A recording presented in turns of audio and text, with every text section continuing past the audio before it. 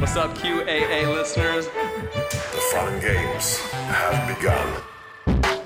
I found a way to connect to the internet. I'm sorry, boy.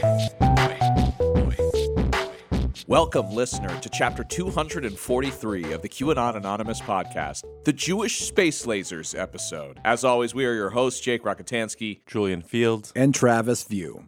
One thing that fascinates me about modern conspiracism is how little of it is original. It typically involves taking storylines and tropes that are hundreds of years old and then remixing them for new audiences, technology, and media. Like adrenochrome and Pizzagate are just remixed blood libel. The Seth Rich conspiracy theory followed many of the same beats as 19th century conspiracy theories about the anti-Mason William Morgan. Conspiracy theories usually just use the same handful of stories that are retold over and over again like folktales. A core reoccurring theme in conspiracist narratives is that the puppet masters of world history are the Jews generally and the Rothschild banking family specifically. Now, the true story of the Rothschilds is about the birth of modern international banking, war profiteering, the financialization of the economy, and all the consequences of those developments. Now, there's plenty of substance to critique there, but even after the Rothschilds became one of a handful of players in the great global game of finance, conspiracy theories about the Rothschilds became a way to publish anti-Semitic attacks and disguise them as critiques of wealth and power.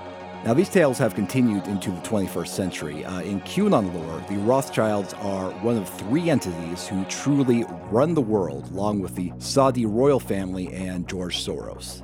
To help us separate fact from myth when it comes to the Rothschild, we are joined by Mike Rothschild. And as he's had to point out many times, despite his name, he's not getting that sweet Rothschild cash. He is unrelated. You may know him as the author of the essential book on QAnon titled The Storm is Upon Us. His most recent book, coming out in September, is titled Jewish Space Lasers, The Rothschilds and 200 Years of Conspiracy Theories. Mike, thanks again for joining us. I am always happy to be here, guys. Well, I mean, it's fun for all, the four of us to, get together and talk. But let's be real, none of us are really happy to be here. I mean, the fact that we have to do this is appalling. But if we do have to do it, might as well do it with you guys. Your family has fallen from high that you would go from an international power broker to someone who has to write books about space lasers that don't exist. To somebody who willingly appears on podcasts. Yeah, it's especially interesting because the title of your book, what it references, has sort of become relevant in the conspiracist world again. So the title of your book comes from a Facebook post made by Marjorie Taylor Greene. This was posted all the way back in 2018, about 2 years before she was elected to Congress. And the post was made in response to the deadly wildfires in California that year. And the post said that the fires were the result of a conspiracy between the energy company PG&E, Governor Jerry Brown, the solar energy company Solarin, and Rothschild Inc. And further, these fires were actually sparked by satellites that focused the sun's energy, which were shot down to Earth. And so the summary of this conspiracy theory is that the fires were caused by Jewish space lasers. So it's interesting because, recently we've been following the horrifying news coming out of Hawaii in which thousands of acres are burning and it's really devastating. Lots of homes, lives upturned. And as of this recording, the death toll is 96, making it the deadliest U.S. wildfire in more than a century. And I certainly hope, as that gets under control, we get more information about what exactly went wrong there. Now, the precise spark of the fire isn't known, but the National Weather Service said that a mix of dry vegetation, strong winds, and low humidity fueled the fast-moving flames. Of course, the effects of climate change have helped create the conditions for wildfires that are this hard to control. But conspiracists online appeared with basically the same theory that Marjorie Taylor Greene promoted years ago. So here's one popular post from TikTok. This was a direct energy weapon assault on the people. And I say that because my friend in Hawaii, which I'm going to show this picture here, showed a laser beam coming out of the sky directly targeting the city.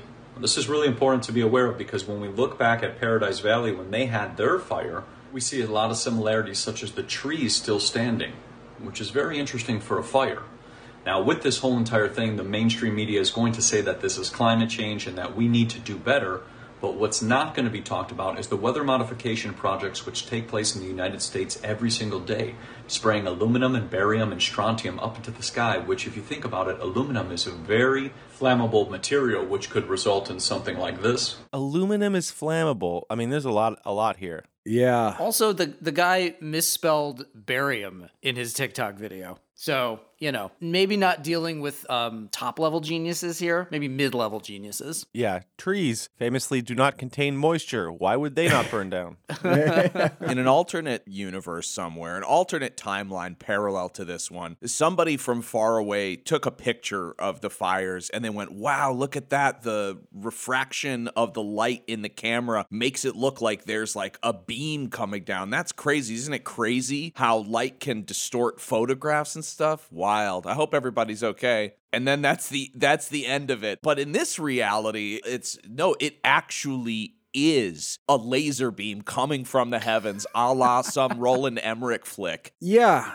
It doesn't really make sense to me because, like, if I was a member of the cabal that secretly ruled the world and I wanted to start some fires because this would help my agenda towards a one world government, I would just send in a minion with a bottle of kerosene and a big lighter. That seems like it would be like a sneakier plan than a light coming from the heavens. That's a little showier and ostentatious. I feel like people would notice that more than the kerosene bottle guy. Some of the young Rothschilds like to take the space laser satellites for joyrides. And, they've been warned, like, please do not use the laser. We only use that for massive wars where it can be easily covered up. You can't just do it randomly on Hawaii. And, of course, youth, the folly of youth. They don't listen. I also hate this because, when they finally do, master this, the space laser technology, no one's going to believe them. No one's going to believe them when, we got a real boy who cried wolf situation here. I don't know. I'll still believe it.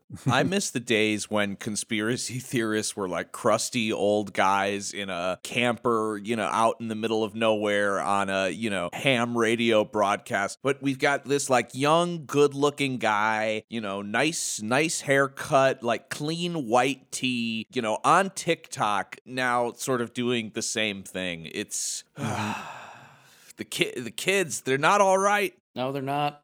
Now, there was another viral tweet. This one came from a woman who claimed that she personally witnessed the attacks, and she doesn't offer a lot of details or evidence, but she does have a very emotional delivery, which probably helped her popularity. I have been trapped in Lahaina for the last 4 days, and I experienced firsthand what was going on there. What I went through is not important. I need to get this message out. This was not a natural disaster. This was a direct energy attack on the people and the place of Maui. If you know what lives there, what descendants live there, you know why. And you know why it happened on 8/8. And if this is not something that you believe, it's time to stop being a sheep. Unsurprisingly, you don't see a lot of native Hawaiians involved here. It's just a bunch of random... I know this young woman is wearing a sweatshirt that has the font is kind of live, laugh, love sort of sort of font, but the text is let's grow, girl. Yeah, let's grow. I mean, this whole situation sucks because it does feel like we're debating what caused the fire as the flames consume us. I feel like that's really going to be the history of the future of humanity. It also sucks because it feels like everyone kind of is really debating over the degree of teleology involved in the fires. Like a lot of people might say that, what happened is that because of, decades of geoengineering, we've been spewing a lot of extra carbon into the atmosphere, which is causing the climate to change in ways that are very unpredictable and hard to control. And that was done deliberately by people who knew what they are doing. And maybe they didn't know this exact fire would happen, but they were negligent or indifferent. And so that is the human intervention in these kinds of fires. But they take it a little bit more direct approach. It's like, no, someone pressed the big red button that said fire laser. And that's why, all this devastation happened in Hawaii. Well, sure. It's anything to not talk about the real conspiracy, which is the oil companies and the mining companies and the manufacturing companies. It's a cooler conspiracy with lasers and fire and secret evacuations and Oprah's burning down the forest so she can gobble up more land. And it's a conspiracy to explain a conspiracy that just lets most people off the hook for turning away from what's really been happening to the climate. Yeah, not to mention, if we're talking about Hawaii, of course, we got to bring up the military bases and the fact that the American military is the single largest contributor to carbon emissions in the world. So it's fun to look at the Rothschild family and the Jewish space lasers instead of, like you mentioned, the actual structures that are suicidally pushing humanity to the brink. I think there's a feeling of helplessness, when your average environment comes up against these, massive corporations or, these industrial entities. And it's almost like they want to feel even more helpless. And so, when you place the blame on a giant super weapon that is floating above the atmosphere, that is controlled by the government or, the secret cabal of elites, there's even less that you can do about that, Yeah, and that's what's really sad, I think, about essentially starting to become a literalist about the metaphors you could use to talk about the people who have power, who don't care about us, who are basically preparing for global warming, but they're preparing by making sure that they are going to be safe and that other people will be the front lines of like the devastation. It's like if you wanted to make a metaphor, it's like, yeah, they don't care about us. Like they are sacrificing us essentially. And then it's like, well, what if the metaphor was real and we had giant space lasers? And then it's like, well, fuck. How are we going to organize against any of this shit if this is where we're at? Yeah, exactly. It's much less attractive if the solution is getting more involved in your local politics or your, or activism regarding the environment or, speaking out against these large entities. That requires work, that requires a refocus, that requires pulling your community together. Whereas if the enemy is this unseen, unstoppable sort of global force, you can't do anything. You can make a lot of videos and you can be very upset and you can convey this desperate sense of helplessness, but there's really nothing to do there, which I think to some people in a way is a more attractive explanation because they get to be mad, but they don't have to change, they don't have to change their focus or reevaluate their politics or reevaluate their beliefs on climate change, for example. Yeah, it's like, well, it's Chevronstein. Oh, it's the Schellberg Corporation. Hey, the Schellbergs are beautiful people, and I will not hear any kind of slander against them. The Schellbergs are great people. They're great people. They've got a great logo, a big shell, very expensive gas in Los Angeles, but a great logo, good people, great family. Yeah. Have you ever met the God damn it, Shmuel, Saudi Arabia? Have you ever met?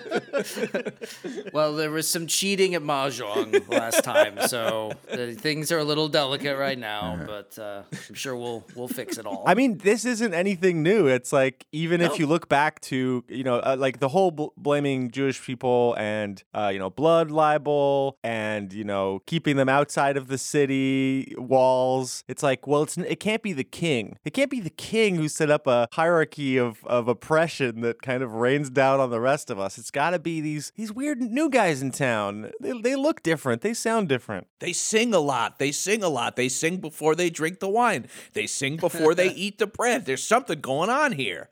Mike, before we start talking about the content of your new book, I got to ask, what inspired you to write about Rothschild conspiracy theories as a man named Rothschild who isn't related to the financial dynasty? Masochism, apparently. Okay. No, Okay. Growing up, nobody thought that we were rich. I lived in the north suburbs of Chicago. We all had the same sort of housing design. Like, nobody ever thought that. And then when I started getting into conspiracy theories, I'd start writing about this stuff, and I would hear, a Rothschild writing about conspiracies. And it never really occurred to me to maybe, use like a pen name or something, because people are going to figure it out anyway, and then it looks like you're hiding something. But with the idea of really specifically writing about the Rothschilds, the Rothschilds come up a lot in QAnon. And what I really wanted to learn was, why do we keep talking about them? What is the truth with these people? What is fiction? What is the reality? And what I really wanted to know at the beginning was, what do they think about it? And of course, that was the first big roadblock I hit, was they don't talk about any of this stuff. They don't mention these things. They don't give a lot of interviews, period. And when they do, it's usually related to finance or art or banking or things like that. And, these aren't things that usually come up. So what I wanted to do was take this bigger view of, why do we keep talking about this family?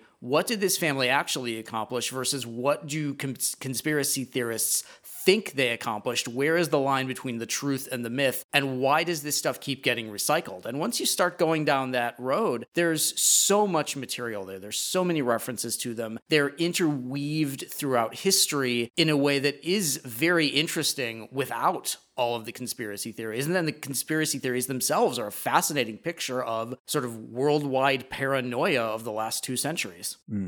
As you point out in the book, you really can't understand Rothschild conspiracy theories without first understanding sort of stereotypes about Jews being good with money or greedy. And you talk about how these stereotypes stem from the fact that Jews did make up the majority of the money lending business in Europe. But this happened due to a combination of Jewish cultural values and the fact that they were shut out of Christian society. So how did that develop? Yeah, the early sort of union between Judaism and finance really happened out of necessity. A lot of Christian communities believed in the canon law prohibitions on lending money at interest. But at the same time, these big communities, and especially their royals, needed a lot of money. They needed money to build these churches. They needed money to build fortresses. They needed money to equip armies. So when you need money, but you can only get it from a certain group of people, that group of people tends to take on an outsized amount of power and an outsized amount of myth. So Jews were able to lend their own communities money. They were able to borrow from other wealthy Jewish families. A lot of them got into things like dealing in coins and metals. There was a lot of money changing going on. All of these different Holy Roman Empire states all had different currencies. So somebody needed to swap out this duchy's currency for that duchy's currency, and then they'll take a little bit off the top as well.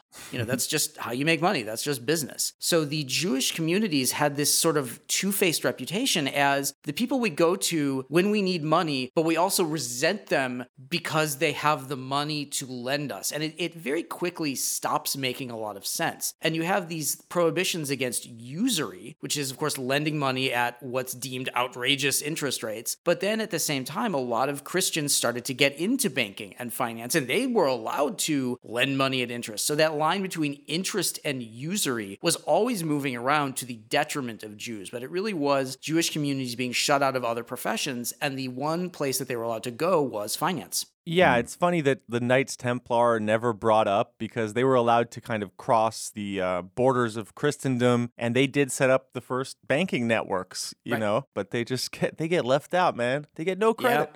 Yep. The patriarch of the Rothschild banking family is Mayer Amschel Rothschild. Now, he is someone who is genuinely, profoundly influential in the history of banking and business. So how did he get into the finance game? Sure. So Mayer and his descendants lived in the Frankfurt Jewish ghetto, literally called the Judengasse, the Jews' lane. It was a ghetto. It was essentially a very small, tightly packed, walled city. There were about 3,000 people living in it. And this became a center of commerce and finance in the free city of Frankfurt, which was one of the major parts of the Holy Roman Empire. So Mayer's family had started off as sort of small-time financiers. They sold coins, they sold textiles. Mayer's father, Amschel, had come up a little bit in business, and then Mayer went off to rabbinical school, but his parents both died, so he had to move back. And at a very young age, he essentially became the patriarch of the family. And he got into dealing coins, metals, making small loans, and he would become the court Jew for the crown prince Joseph Hess. So this was the son of the leader of the Holy Roman Empire state of Hesse-Kassel. And as such, he began to get access to more money. He began to make bigger loans. He began to expand his trade outside of Frankfurt. He got to travel a lot, and he started to slowly accumulate a small but growing financial empire. And he then brought his sons into it. He had 5 sons and 5 daughters. His oldest son, Amschel,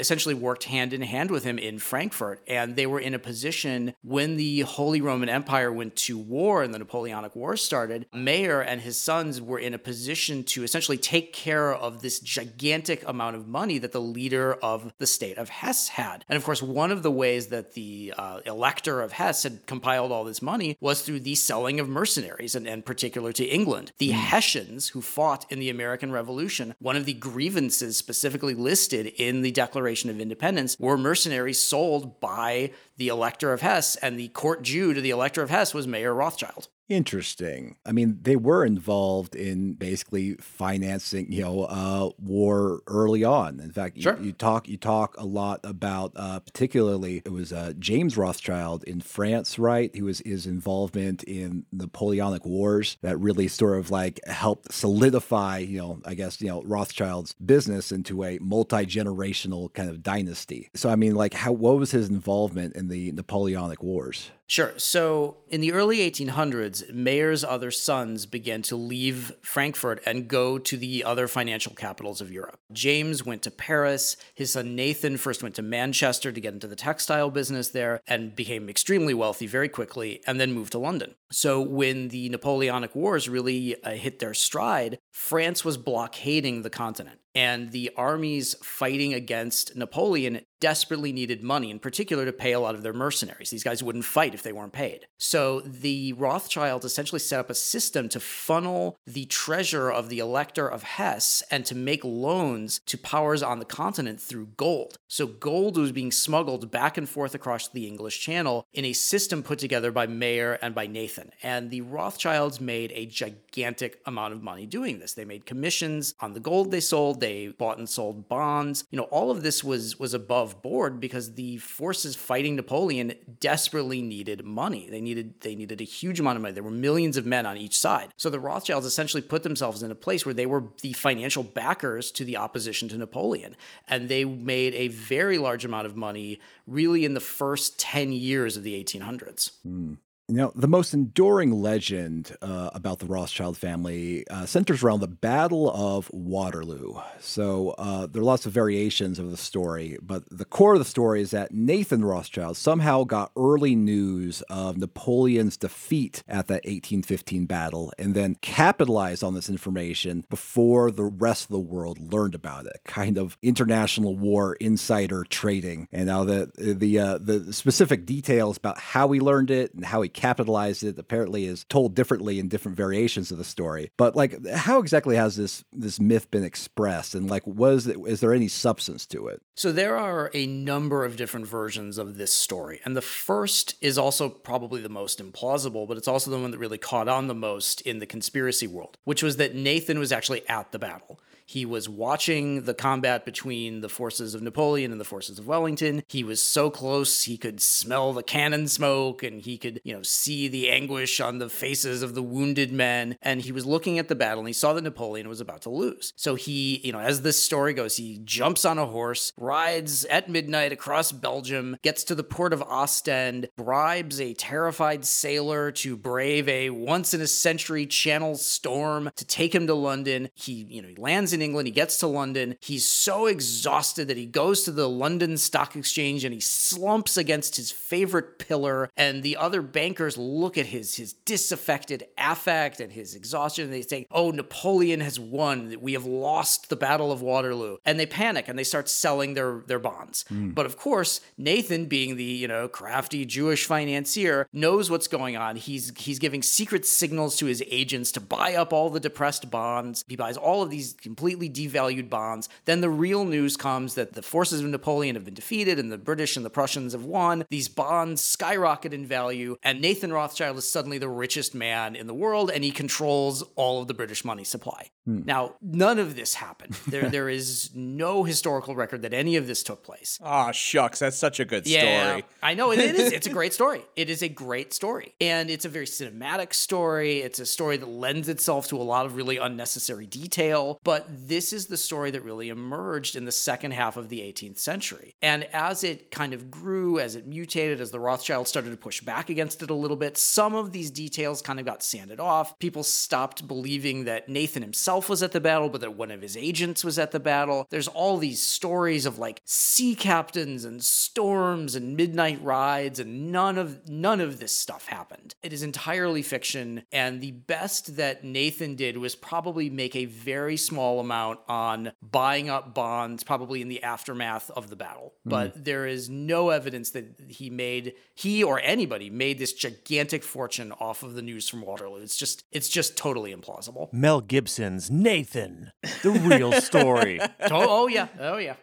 You know, Mike, this is one thing that I noticed while I was reading your book. I haven't finished it yet, I'm sorry, but I've been reading it, and one thing that I noticed is how cinematic so much of it feels, especially when you're talking, even in the opening, when you're talking about this story about, Anna de Rothschild sort of, it feels like, it felt like I was reading like The Great Gatsby, and you really get a sense when you start reading these conspiracy theories in text, like within the book, before you go on to debunk them, just how much like a action movie or a spy movie or a Mel Gibson, a Civil War era epic these stories feel like. And it was striking to me, sort of coming to the realization that so much of these things, it's like, oh man, well that would have been cool. Oh, that's an interesting story. Like, oh, that makes things feel more exciting and meaningful. And you really get a sense for the power that the mere story generators of a lot of these conspiracy theories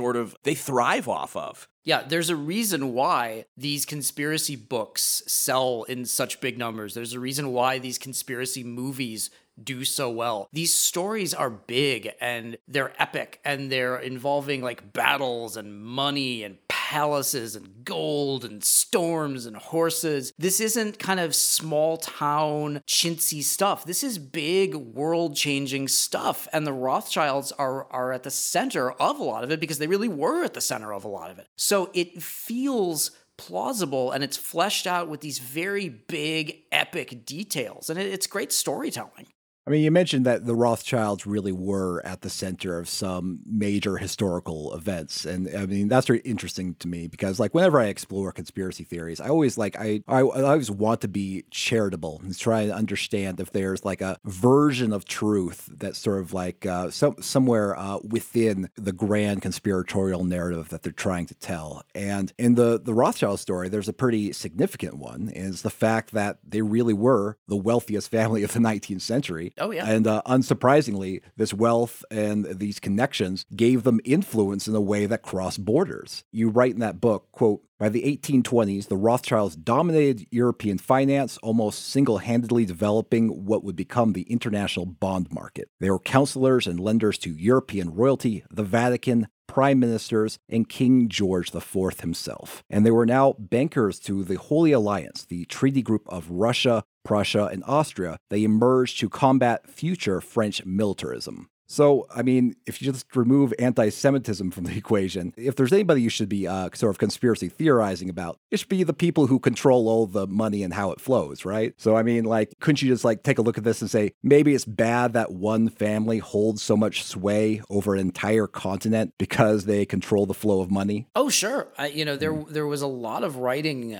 and satirical cartoons about the Rothschilds in the early part of the 1800s that really did, posit them as these kind of controllers of Europe's destiny. They were satirized in some of the biggest works of the time. They were written about almost as like kings of kings. There was a lot of ambivalence about how powerful they were. They had this role not just as lenders but as peacemakers. And if if two nation states are going to go to war with each other, we'll just get the Rothschilds involved and they'll broker some kind of deal. And there is an enormous amount of power. And with that kind of power comes scrutiny, comes rumor mongering, comes whispers, and especially especially because they were so conspicuous in their wealth. They had these giant palaces, they had these giant gardens, their name is everywhere. So it's totally understandable why there was a lot of ambivalence about the Rothschilds. But with a powerful Jewish family, and especially one that is very public in their Judaism, they didn't convert, they didn't push aside that part of their life, the whispers and the rumors very quickly curdle into anti-Semitism and conspiracy theories. And it's a very almost natural process when that happens.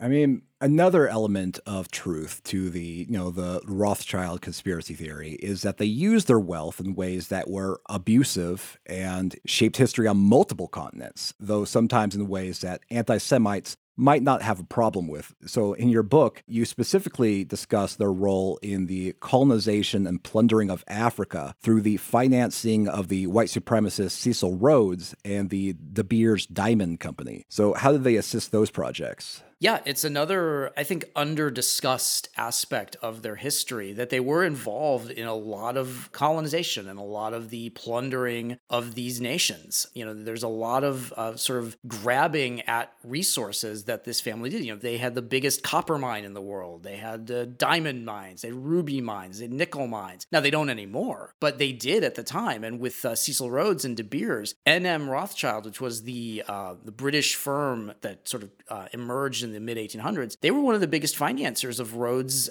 excursions into the diamond business. They were a big financier of De Beers. There's letters that are written by Rothschilds, going back and forth to what was then known as the Cape Colony in South Africa, sort of giddy with these finds that they made and the cracking down on dissent. It's very ugly stuff. Now, the Rothschilds eventually did kind of wash their hands of Cecil Rhodes when there was an incident called the Jameson Raid, where Rhodes's troops, basically militarized police, attacked a group of natives. Essentially, there was a riot and there were a bunch of people were killed. The Rothschilds kind of backed off. They really didn't share his kind of all-out colonial ambition. But yeah, there's a lot of financing there of some very, very ugly stuff. You trace the origin of Rothschild conspiracy theories to a deadly train derailment in 1846 in France, as well as an anonymous pamphleteer who just went by the name Satan. Apparently, because of the Rothschilds' actual financing of the war against France, there was a lot of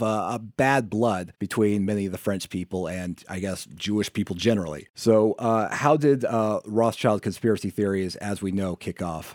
Yeah, and it happens in 1846 in Paris, and it's a very particular time and place, because a couple of years later, you would have the revolutions of 1848, which were these socialist spasms against ruling governments and against the wealthy. And in particular, there was a lot of anti-Jewish sentiment in France and a lot of anti-Rothschild sentiment. So I believe it's in May of 1846, a train derails north of Paris, and it's on the Nord Line, which is a line that was founded and owned by James de Rothschild.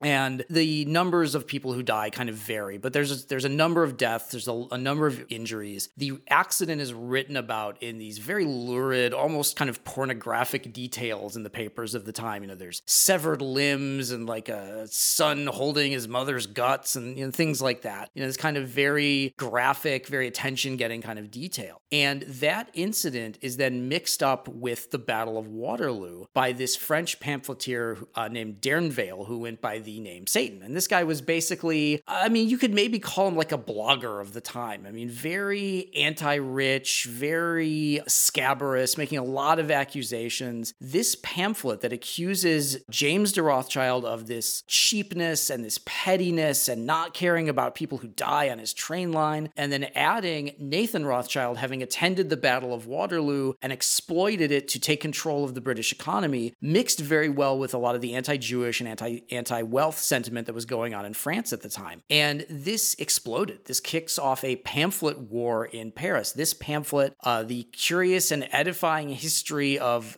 James, the King of the Jews, sells like 60,000 copies. There are response pamphlets to it. There are anti-Rothschild responses to the responses. It goes all over Europe. So this really starts this spasm of anti-Semitism that also gets wrapped up in this sort of strange quasi-occult incident incident called the Damascus Affair, where the Rothschilds get involved in a blood libel incident in what's now Syria. So there's a lot of historical animosity that boils over to the surface, and you find that these spasms are very cyclical. They will explode, then they'll die down. Then in another generation, they'll explode again, and then they'll die down. And you can see that happening over and over and over as we go on, as the public kind of needs a scapegoat. They're always going to come back to Jews, and they're always going to come back to the wealthiest of the Jews. Yeah, I think it cannot be overstated enough how your conspiracy theory is far more popular and has, much greater impact when the narrative is based on something that people already believe. Yep.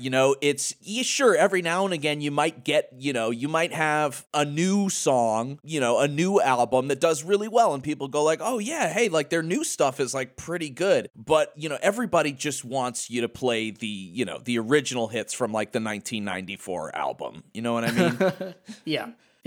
Nobody wants to hear, the new song by The Who. You want to hear You Won't Get Fooled Again. Yeah, exactly. Yeah, it's a recycling of these tropes, and the details change and the amounts of money change, but the idea that they did this to us is always going to be popular because there's always somebody who's upset about something and needs somebody to blame for it. I hope you can help me make sense of one of the more baffling conspiracy theories I've seen sometimes, and that is the accusation that the Rothschild family had a role in the founding of the United States.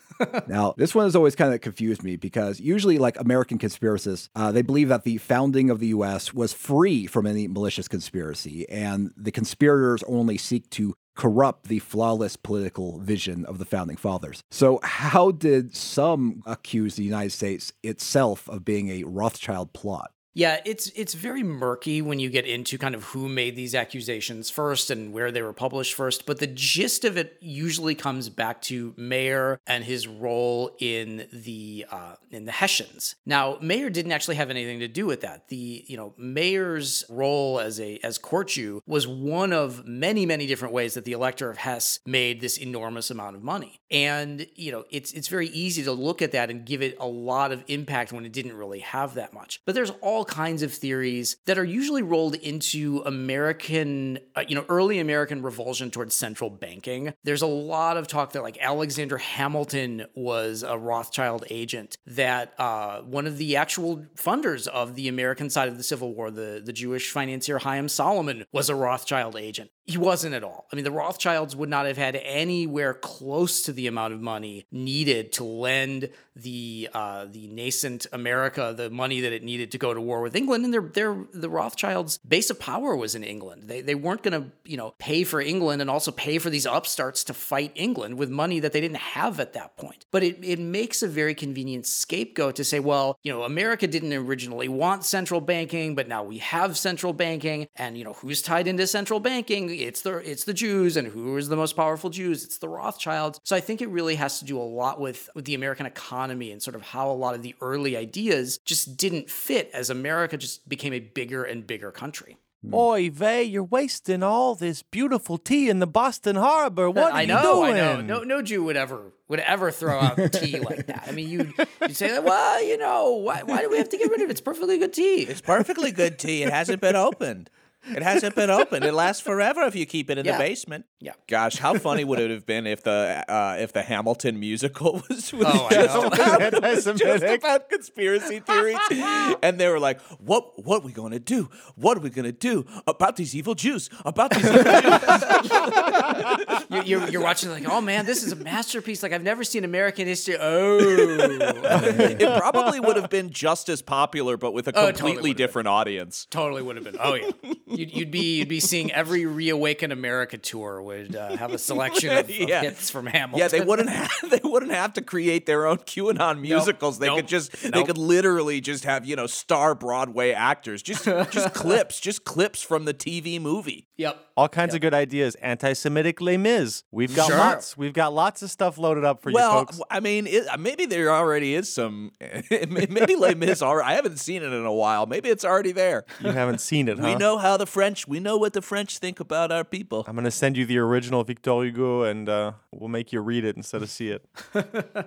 What's really fascinating about Rothschild conspiracy theories is that they really peaked in the 20th century, despite being, hundreds of years old. But this was after the Rothschilds lost much of their relative wealth and influence. Now, first of all, what caused the decline of the House of Rothschild from their peak as, literally the wealthiest family in the world? Yeah, the banking world really changed. The idea of one extremely powerful family that would just make a big loan to a prime minister or a king, that just wasn't as popular as the 1800s went on. You started to see joint stock banks, which were the kind of banks we have now, where, people invest their money, they get paid interest. If you want a loan, you take out a loan of the other investor's money, you pay that money back. That kind of banking was much more corporate and much less reliant on one family or one sort of cadre of families. A lot of the Rothschilds in the sort of fourth and fifth generations, they didn't want to get involved in the business. They were the idle rich. There's a line I found in one of the letters of they thought bankers' hours were clocking in at 10 and leaving at 2. The family just didn't get that involved. They had a lot of trouble maintaining some of the houses. The Frankfurt house actually closed. The Naples house closed. So you went from 5 houses to 3 houses. They had a lot more competition. The idea of just lending a bunch of gold wasn't as popular anymore. And they started to sell off a lot of these interests. They sold off the diamond mines and the nickel mines. The railroads got broken up. Wars happened. Empires changed. And so this family just wasn't able to keep all of these resources together anymore. And then as the 20th century dawns, they really are not able to survive the war. They're not able to survive the Depression. They're not able to survive the rise of other German Jewish financiers who went to America, because the Rothschilds never went to America. I mean, it is funny that all these conspirators in the 20th century really hopped on incorporating the Rothschilds into their conspiracy theories right as the Rothschilds were deep into their fail-son era. Yeah, basically. I mean, as the Rothschild banking empire basically became much more reputation than empire, they got rolled into more and more conspiracy theories that not only weren't true, they just weren't even possible anymore. But they were so well known that they were just really easy to point to and say, it's them, it's the Rothschilds, they're still doing it, when there were many, many more people who were much more powerful by that point. I mean, how did myths of the Rothschilds get wrapped into, more general anti-Semitism in the 20th century? Because I understand these kinds of myths were also an international affair. Oh yeah, they're all over the world, and a lot of it has to do with the interwar period, and the period between the First World War and the Second World War. The worldwide economy slumps, and it's very easy to blame the Jews for that. And then in one particular instance, one of the major banks that failed in Austria, and I write about this a lot in the book, the Austrian bank Credit Anstalt, was actually founded by the Austrian heir of the Rothschild family, and his heir, Louis de Rothschild, was actually taken hostage by the Gestapo, and he was held for ransom, and a lot of Nazi papers at the time wanted him to personally make good on all of the losses around the world because of the failure of this one Rothschild bank. And you had the isolationist movement get involved and look at the sort of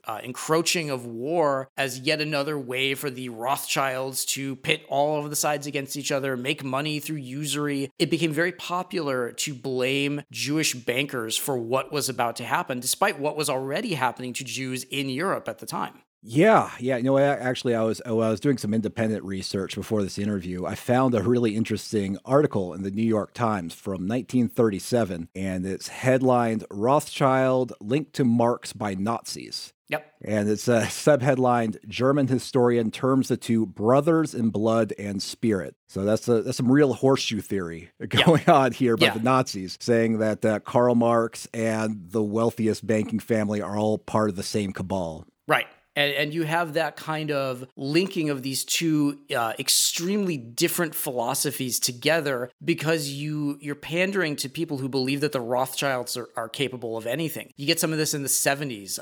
This guy, John Todd, who is this sort of anti-Satan crusader, who believed that a Rothschild had funded the writing of Atlas Shrugged. I mean, of all of the things that do not mix together, it's very easy to go, well, the Rothschilds can do anything. anything, so why wouldn't they do that? It completely makes you leave your senses in a lot of ways. Yeah, it's really funny to imagine Karl Marx. He's like, well, it seems like the Rothschild family's not doing so well. They're not rich anymore. We're losing power. You know what? All of capitalism is bad then.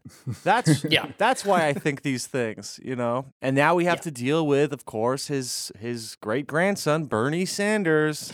You know, these darn leftist Jews. Yeah. And it just, the Rothschilds and Jewish power just become the through line in ways that don't even make any logical sense. But of course, the people who believe this stuff, they don't want it to make any sense. It doesn't matter to them if it makes sense. It's just believable in the worlds that they've created. I sometimes wonder if even just the powerful, like, sound of the name itself, because, you know, Rothschild is actually, it's not like a Millerstein or a Schulberg or, you know, something that is traditionally, at least, you know, that has that sort of easily, you know, identifiable sort of frenetic connotation. And I don't know, to me, there's almost something frenetic about the conspiracies and the power and the evilness sort of ascribed to them. Yeah. It's a name that, you know, because of all of the history, it has this mystique to it. It has this aura to it. You find that a lot in a lot of the biographical writing about the family. Just that the name has this kind of aura of power and wealth. And I think, you know, going back to the Anna de Rothschild, you know, the fake heiress who infiltrated Mar-a-Lago, she was able to get in because of that name. And people are like, oh, Rothschild, I want to be around a Rothschild. It is like Rockefeller or you know, Morgan or one of these kind of, you know, money epic families where it's just power flows through them, and just being near them, you will be near power. And it's very easy to exploit that. Mike, even before you became a conspiracy theory researcher, you know, growing up with this name, were you ever aware of people maybe treating you differently, or did it affect you personally, I guess, in any way growing up, having this name, but not obviously being attached to, the infamous Rothschilds? No, it really never did. It never came up with people who knew us. I mean, nobody who we grew up with thought we were like heirs to some $1 trillion fortune. I mean, we just didn't know anybody like that. You know, I would occasionally joke about, you know, getting a family discount on a bottle of wine or something, but it really never negatively affected me until I started writing about this stuff. And I was like, wow, this name has this power that is totally outside of the power that it actually has. There's an actual version of the Rothschilds, and then there's the mythical version of the Rothschilds. And when you sort of put those two things together, it's an enormous driver of myth and hoax and conspiracy theory. Yeah. I had a friend growing up in the suburbs of Chicago who was a Rothschild, and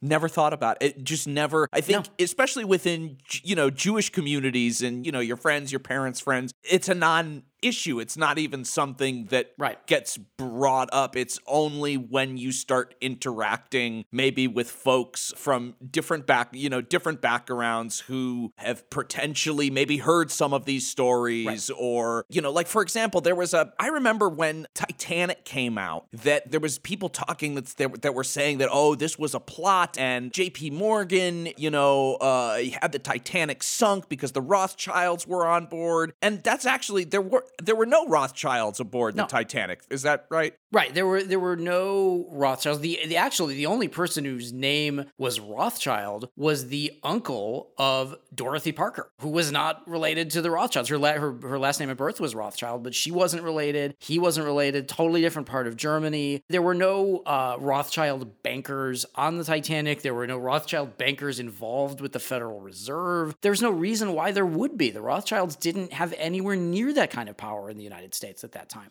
Out of curiosity, I looked up what the Rothschilds are doing today, and the company is now called just Rothschild and Company, and it's controlled by Alexandre de Rothschild, and they apparently have had a few good decades financially. This is despite being involved in a handful of scandals, including one that has been called the world's greatest financial scandal. This is the One Malaysia Development Berhad scandal, and involved the Malaysian Sovereign Wealth Fund being systematically embezzled, and then the assets being spread all over the world. In 2018, Swiss regulators found that the Swiss arm of the Rothschild and Company was one of a few banks that breached Switzerland's anti-money laundering rules. Other banks sanctioned for participation in the scheme included JP Morgan, Coutts, and the Swiss banks BSI and Falcon Private Bank. So they're still active and about as moral and discerning as every other international banking institution, I suppose. Yeah, and the Rothschilds now at this point are one of just a number of banks. There's nothing particularly special or interesting about what Rothschild and Company does. They've been involved in certain aspects of politics. Wilbur Ross was a bankruptcy specialist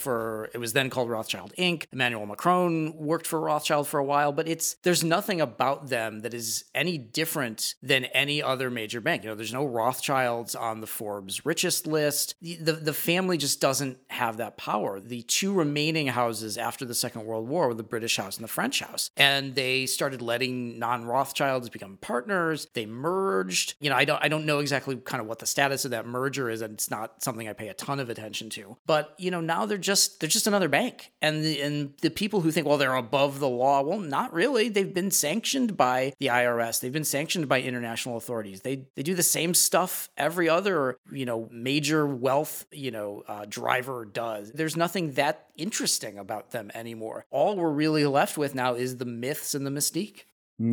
Apparently, the other thing that their good fortune has allowed them to do is take their operation private. They apparently have had to rely upon some private equity to keep their operation afloat. But there's a Reuters report that talks about their trying to make their whole operation, off the markets. And it says that, quote, the take private move would shield the group from the day-to-day scrutiny by the markets. So, it's one of those things, it's frustrating. I'm really curious. When you're researching this, and whenever you're researching, I guess, generally conspiracy theories about powerful or influential people, and you're trying to, try to have a discerning eye and being generally faithful to what the facts bear. You ever get concerned that maybe you're just really just doing PR for these powerful people?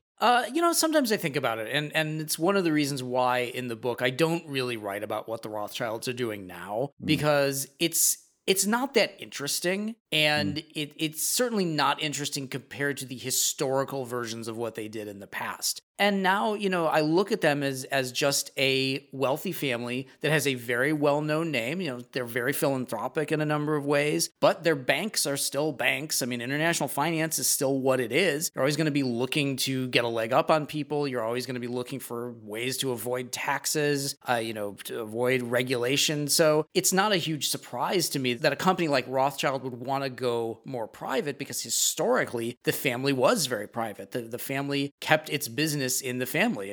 Sometimes literally in terms of Rothschilds from one branch marrying Rothschilds from another branch. That was done to keep this fortune in this family. So it's not really surprising to me at all that they'd want to eventually become a private company again. It's not anything that I have any need to defend. They don't need me to do that, and I'm not interested in it. All I want to do is separate the reality from the myth and try to pick apart how these myths are being used every day against Jews. Super fascinating stuff. Now, before I let you go, I got to ask how you're doing personally, because you have had a hectic month or two. Besides the upcoming release of your book, doing your promos, your mother recently passed, as you discussed on Twitter. My condolences for that. Thank you. And that's going on. Alex Jones went on an unhinged rant about you in response to your brief appearance on CNN to discuss Sound of Freedom. So you unpack that in greater detail on an episode with our friends over at Knowledge Fight. Mm-hmm. But, how have you been holding up with all of that? It is truly bizarre to be looking at clips of yourself on Laura Ingram's show as the founder of Operation Underground Railroad makes insinuations about you while you are picking out a casket for your mom. That's weird. And I feel like the only way to get through it is to really really lean into the weirdness and to talk about it and to try to make something useful out of it rather than, do the Midwestern traditional thing of just like pretending it never happened and like, hey, we're all fine. Like, it's not great, but it's also not great in some really bizarre ways that are kind of unique to this profession. So, I mean, it's terrible, but it's also like, it's surreal in a way that I feel like can be useful to other people. So, I'm doing okay, hanging in there. And, I really appreciate you asking about it. I appreciate being able to talk about this stuff. It's very cathartic for me to take a big dump on people like Alex Jones or people like, some of the anti-Semites who've spread this stuff. That's a way that I work through this stuff. So I appreciate that. Why don't you like the sound of freedom? It's literally freedom, and you hear it, and it's good. Well, as I've been told many, many, many times, God's children are not for sale. I've heard also never trust a pedophile. Yes, I've also heard that too. I'm wondering, all these people who think my hard drive should be checked. You are going to be super disappointed to find old book drafts.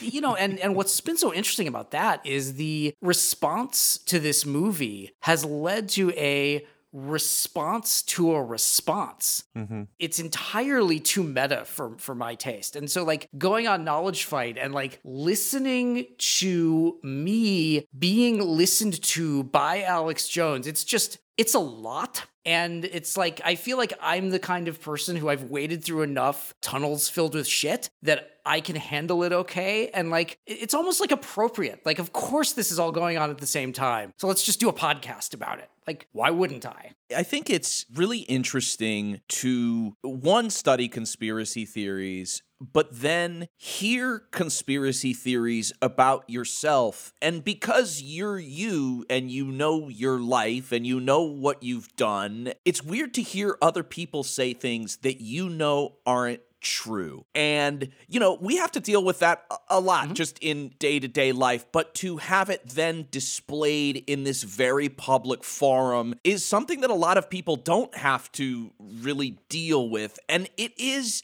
bizarre. It's got to feel, there's got to be like some kind of disassociation there because it's like, your life, what you've done, what you're into, what you're not into or whatever, what your connections are, what they're not. And to hear somebody so confidently say something that is so wrong about you. And nobody will ever really understand that because they're not you.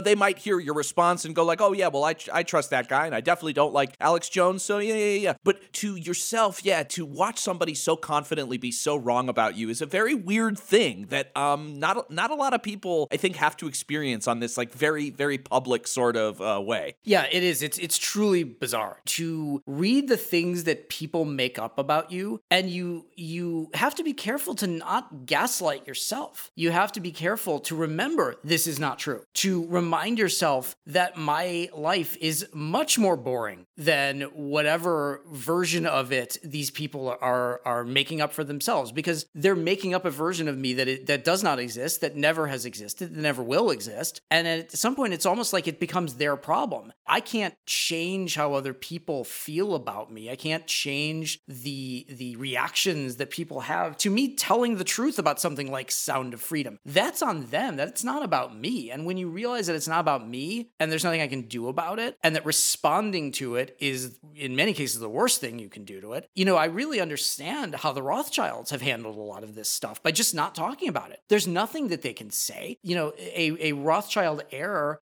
saying, well, we don't have $500 trillion. And of course, the conspiracy theorist is going to go, well, of course he has to say that. That's not true, but he has to pretend that that's true. There is nothing you can say, so you just say nothing. And I think that applies to other aspects of life as well. To not let what other people say about you inform how you feel about yourself. I think that's really, really important, and I'm glad that you touched on that. Yeah. You have to stay confident in what you believe, what you know to be true about yourself, and what you know to be true about your work. You have to just not let it get to you. Because when it gets to you is when they win. When you just laugh it off, there's nothing that they can do other than just keep saying it over and over, but it loses its punch. Yeah, I would simply laugh it off as I kind of hunched over and rubbed my hands together. Yeah. Yes. Julian, I can make that joke. You can't. Tent my fingers together and, ponder what I'm going to do with my next trillion. Well, we're glad you're doing okay. I mean, yeah, for sure. I mean, I feel like, you know what? Now that Alex Jones is like talking all kinds of shit about you, you could probably get away with a couple of financial crimes and be like, what are you? I probably could. What are you with Alex Jones? Could. You believe his shit? No, I didn't do this. Could get away with some light embezzlement or... Yeah. Just don't pay your taxes for like a few years. That's the rule. Yeah. When Alex Jones talks about you, you don't have to pay taxes that year. So thanks for joining us, Mike. That book is Jewish Space Lasers, The Rothschilds, and 200 Years of Conspiracy Theories. When is that coming out? That is out September 19th. I'm going to be doing a few events for it that I will tweet more about. You can pre-order it in hardcover or Kindle, and I think very soon an audiobook. You can get that wherever good books are sold, and pre-orders are a huge, huge part of determining a book's success. So if you are interested at all in the history of anti-Semitism, the wacky world of conspiracy theories, I would encourage you to go check it out, and I do not think you will be disappointed. All right, Mike, and other places people can find you. I know you're still at Twitter or X, whatever it's called now. I won't call it that. All right. I'm still on Twitter. Still, fighting the good fight there. Tried out a couple other places. Nothing's really sticking. I don't want to be online enough to have a presence on more than one social media site that does the same thing. So I don't know. Maybe that's like a weird line to have. No, but, fair. I already, I spent too much time on Twitter already. I don't need to also spend the time on Blue Sky and Mastodon and Threads. Like, I have actual work to do, and Twitter is great and I love it, but it's not the thing that sells books. So I'm still there, and you can find me at Rothschild MD, and that's what I'm doing. All right. Thanks, Mike. Yep. Thanks for listening to another episode of the QAnon Anonymous podcast. You can go to patreon.com/QAnon Anonymous and subscribe for $5 a month to get a whole second episode every week, plus access to our entire archive of premium episodes. And I was recently alerted that it has been 5 years since Jake and I posted our first malformed episode to podcast feed. So, wow. Congrats, boys. Travis, congratulations. Congratulations, guys. That's a huge accomplishment, and what you guys have done and are doing is really special and really important. Thanks, man. Yeah, congrats on 5 years. Thank you, Michael. Thank you. Jake, thank you for originally, falling down a rabbit hole that would then pull all of us down there with you. Yes. And Travis, congratulations on lucking your way. Basically kind of almost like, I would say, weaseling your way into a big success story.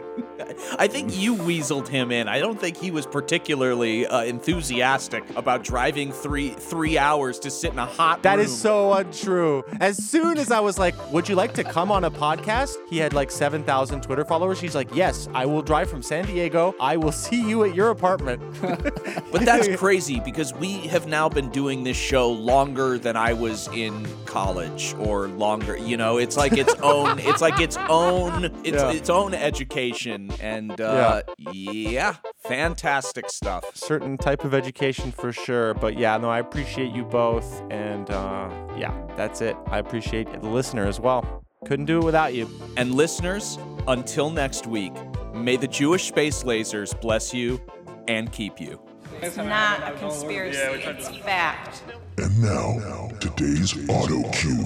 There has now been a Facebook post from 2 years ago uncovered where Marjorie Taylor Greene appears to be talking about some kind of secret Jewish-controlled space laser that may be responsible for wildfires. Let's take a look at it. This is from November of 2018, where Greene said, I'm posting this in speculation because there are too many coincidences to ignore. And just putting it out there from some research I've done. From my curiosity over PG&E stocks, which tanked all week, then rallied Thursday night after California official announced they would not let PG&E fail. I find it very interesting that Roger Kimmel, on the board of directors of PG&E, is also vice chairman of Rothschild Inc., international investment banking firm. I also find it interesting the long history of financial contributions donations that PG&E has made to Jerry Brown over the years, millions spent in lobbying. What a coincidence it must be that Governor Brown signed a bill in September of 2018 protecting PG&E and allowing PG&E to pass off as most of fire responsibility to its customers in rate hikes and through bonds. It also must be just a coincidence that the fires are burning in the same projected areas that the $77 billion high-speed rail project is to be built, which also happens to be Governor Brown's pet project. And what are the odds that Feinstein's husband, another Jewish person, Richard Bloom, another Jewish person, is the contractor on the rail project? Geez, with that much money, we could build 3 southern border walls. Then oddly, there are all these people who have said they saw what looked like lasers